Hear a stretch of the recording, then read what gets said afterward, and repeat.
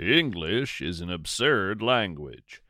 Somehow, a stick bug is pretty much exactly what you'd expect, while crabgrass is an absolute letdown. Welcome to the Crypto Naturalist.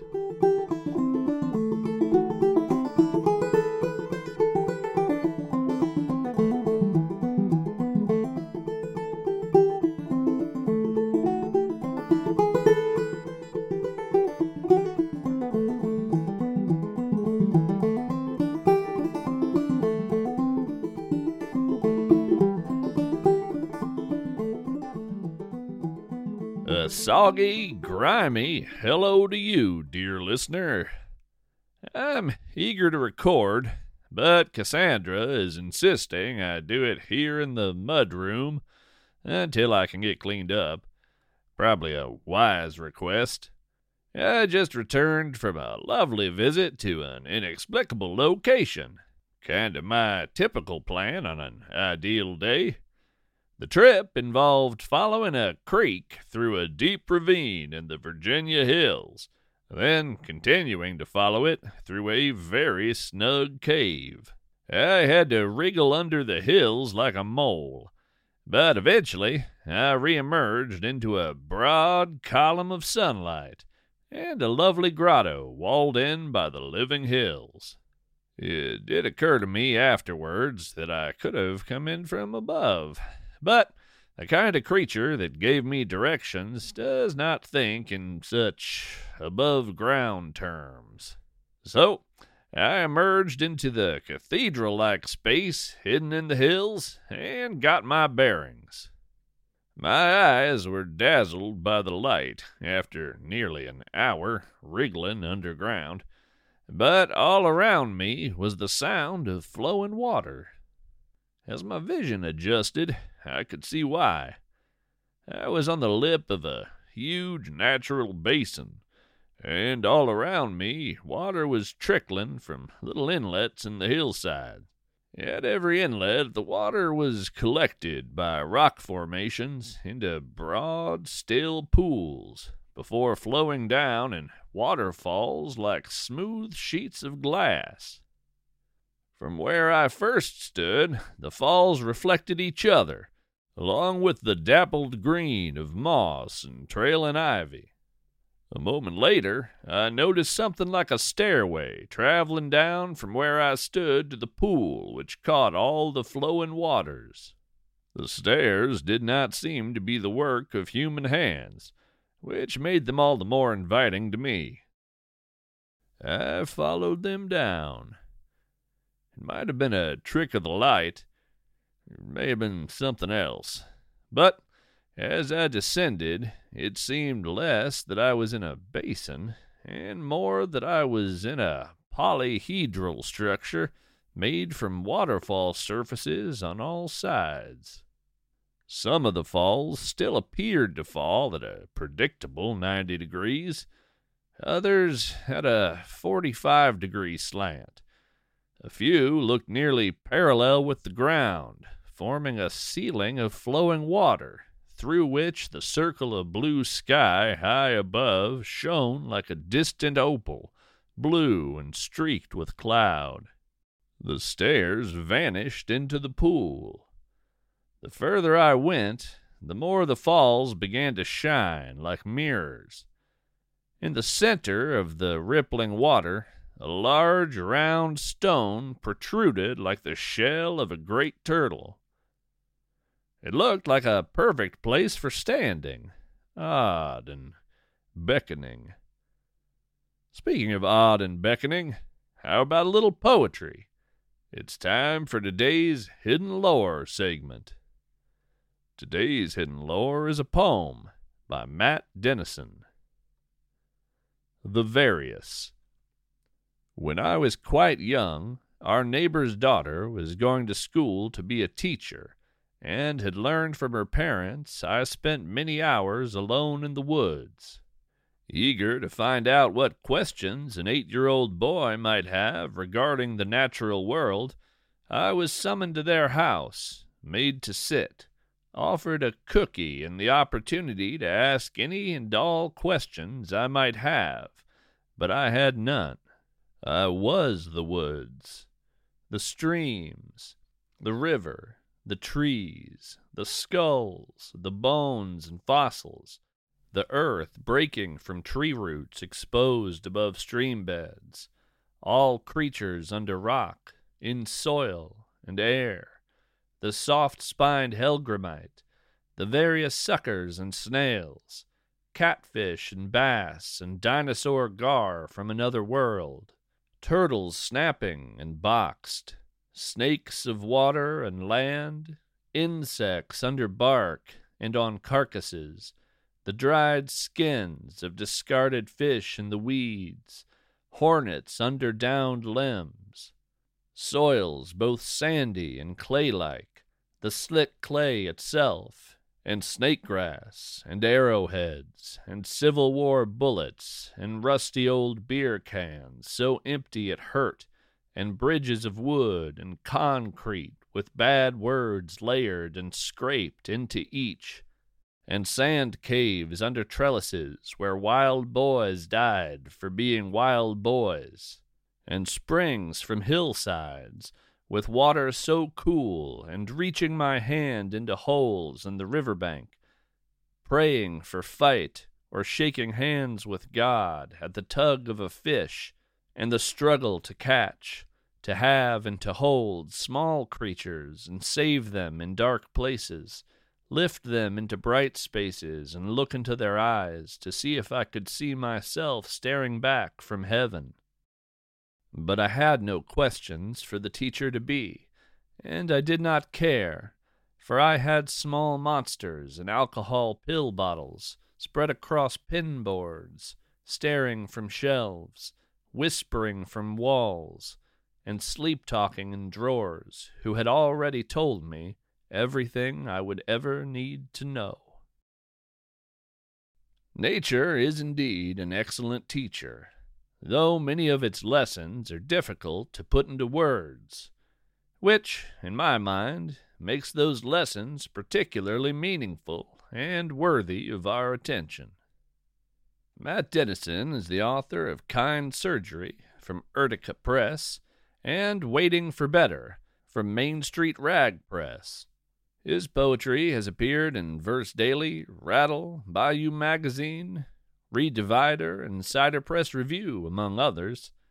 His fiction has appeared in Short Story Substack, Thema, Good, The Blue Crow, Prowl, The Wondrous Reel, and is forthcoming in Story Unlikely.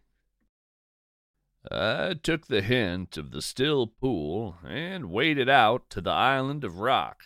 It was warm and rough beneath my hands. I touched it, and the air seemed to fill with the mineral scent of deep earth and water wandering beneath infinities of stone. I clambered up and stood on the rock. When I did, I nearly fell right over. Everything was different. From that position, those falls shone like polished glass, and all their angles reflected me, dozens of me, all staring back in various states of amazement. One of my reflections brought out a hat from somewhere and touched the brim in greeting. I pulled my recorder from its waterproof bag and hit record. I'll play that recording for you, but a little warning up front. It becomes what those of us in the audio production hobby would classify as unlistenable in pretty short order. My original intent was to record the episode on location at the falls. You'll hear why I abandoned that plan. All right, enough preamble. I'm gonna hit play. Okay, testing my levels here. Crypto Naturalist episode 54, tentatively titled Mirror Falls. Alright, I'm here on location at a natural wonder deep... Hang on a minute there, fella. Who said you get to steer this ship? Well, I'm the one holding the recorder, and I am corporeal. Looky here.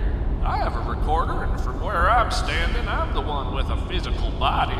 Well, don't fight, you two. I think we all have recorders, and all came here with the same idea. Now, folks, we can't all host our shows simultaneously. It's not clear to any of us if our respective voices will be captured on these recordings, or if we're each experiencing intersecting auditory hallucinations. All in favor of trying to record simultaneously, say cattywampus. Cattywampus.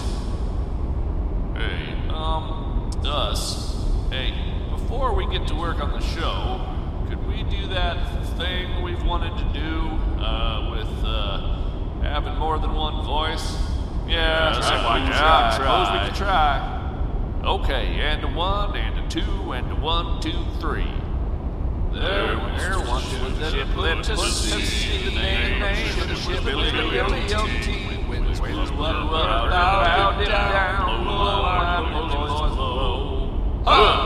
Okay, that's enough. Want to do row your boat? No, I think we're on a ticking clock here.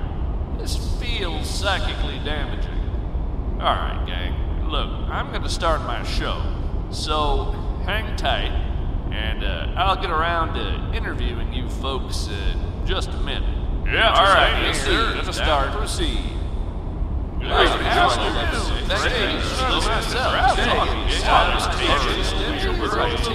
Company Falls, that is. Alright, hold it.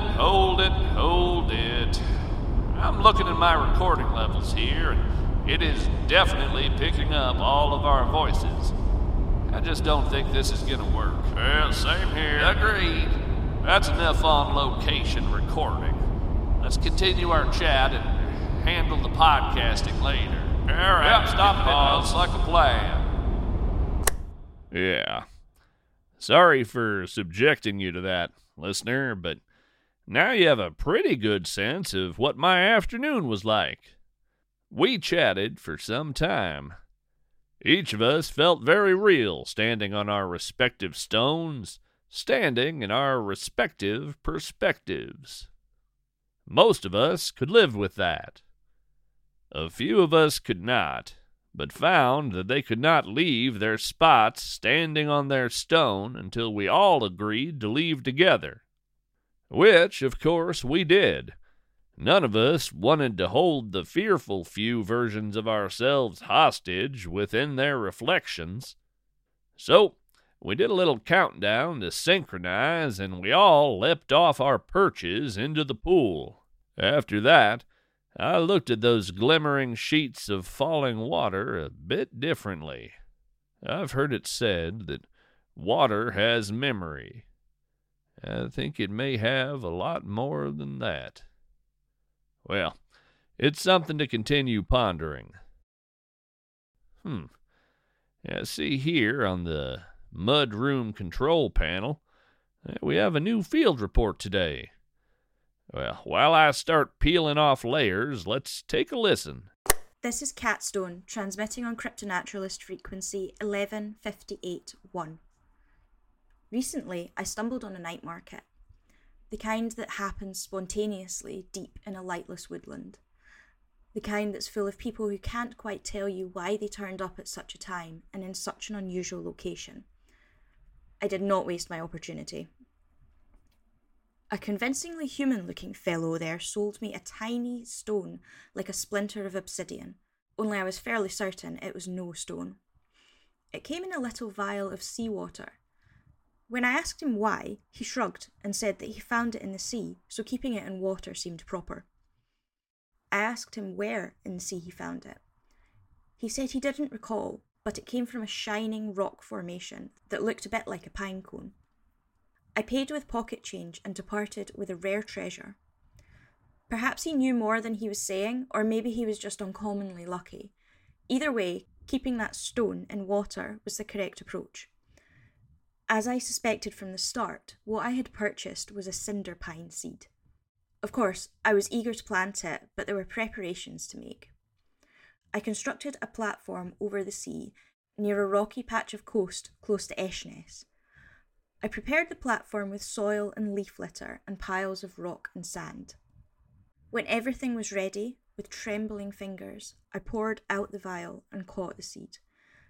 I risked holding the shining beauty up to the light for just a moment, but it was already starting to get warm as the air dried its surface. I deposited it in the leaves at the centre of the platform and fled to my little boat, working quickly to get back to shore and gain a safe distance, finding the place where I had stashed my recording equipment. The cinder pine did not disappoint. At first, a tongue of bright blue flame, a seedling like a hissing blowtorch. The tree grew. The more combustible materials on the platform leapt up in fire and grey smoke. A sapling, a white, hot triangle visible in the column of smoke, so bright I could only glance at it for a moment at a time. Already, a rivulet of molten rock ran like a tiny crimson waterfall over the edge of the platform, setting the wood ablaze as it went. The platform was built stout and sturdy. A layer of stone and sand stood between the seed and the wooden supports, but I was worried it would collapse before it was time. I had underestimated the intensity of a cinder pine's heat. The tree grew, and thankfully the platform held.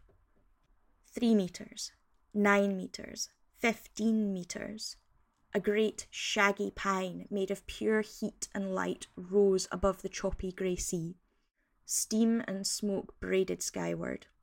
The heat made me retreat further, abandoning my recording equipment and shielding my face as I tried to backpedal over uneven terrain. There was a great roaring sound, and the tree began to flash like repeated lightning strikes. I lay on my stomach and peered out between my fingers. The flashes left an after-image when I closed my eyes, like a storybook silhouette of a Christmas tree. Then, sudden silence. A huge plateau of steam and smoke loomed above me, and I could just make out the dull, orange shape of a great pine cone wobbling on the platform before a sharp crack and a whoosh of steam told me that the construct had collapsed into the ocean, as intended. Cinder pines can remain as seeds on a geologic timescale and then live out their life cycles for mere moments. I may return to that patch of sea to study the seeds further. Then again, I may not. I witnessed the entire life of one cinder pine, more than I have done for most species, and my heart is still full of it. Perhaps that is enough. Kat Stone, signing off. Always good to hear from Kat. I believe we received her last broadcast back in episode 5. Thanks for the report, Kat. What a rare and momentous thing to join such a singular species of tree on its journey through life. Remarkable. Until next time, we're all strange animals. So, act like it.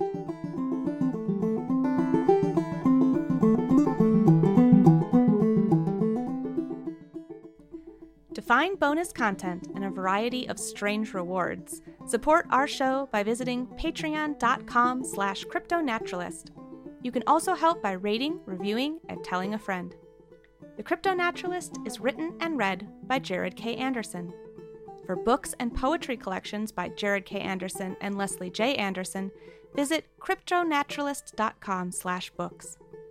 You'll find information about submitting your poetry or prose for our hidden lore segments in the About section of our website at cryptonaturalist.com. This show is produced and edited by Tracy Barnett. You can find them online anywhere at The Other Tracy or theothertracy.com. Thanks to Adam Hurt for the use of his song Garfield's Blackberry Blossom from his album Insight. For more information on Adam's music, performances, and teaching, visit adamhurt.com. Reminder, transcripts of this and every episode are available at cryptonaturalist.com. Stay curious, stay wild, stay weird.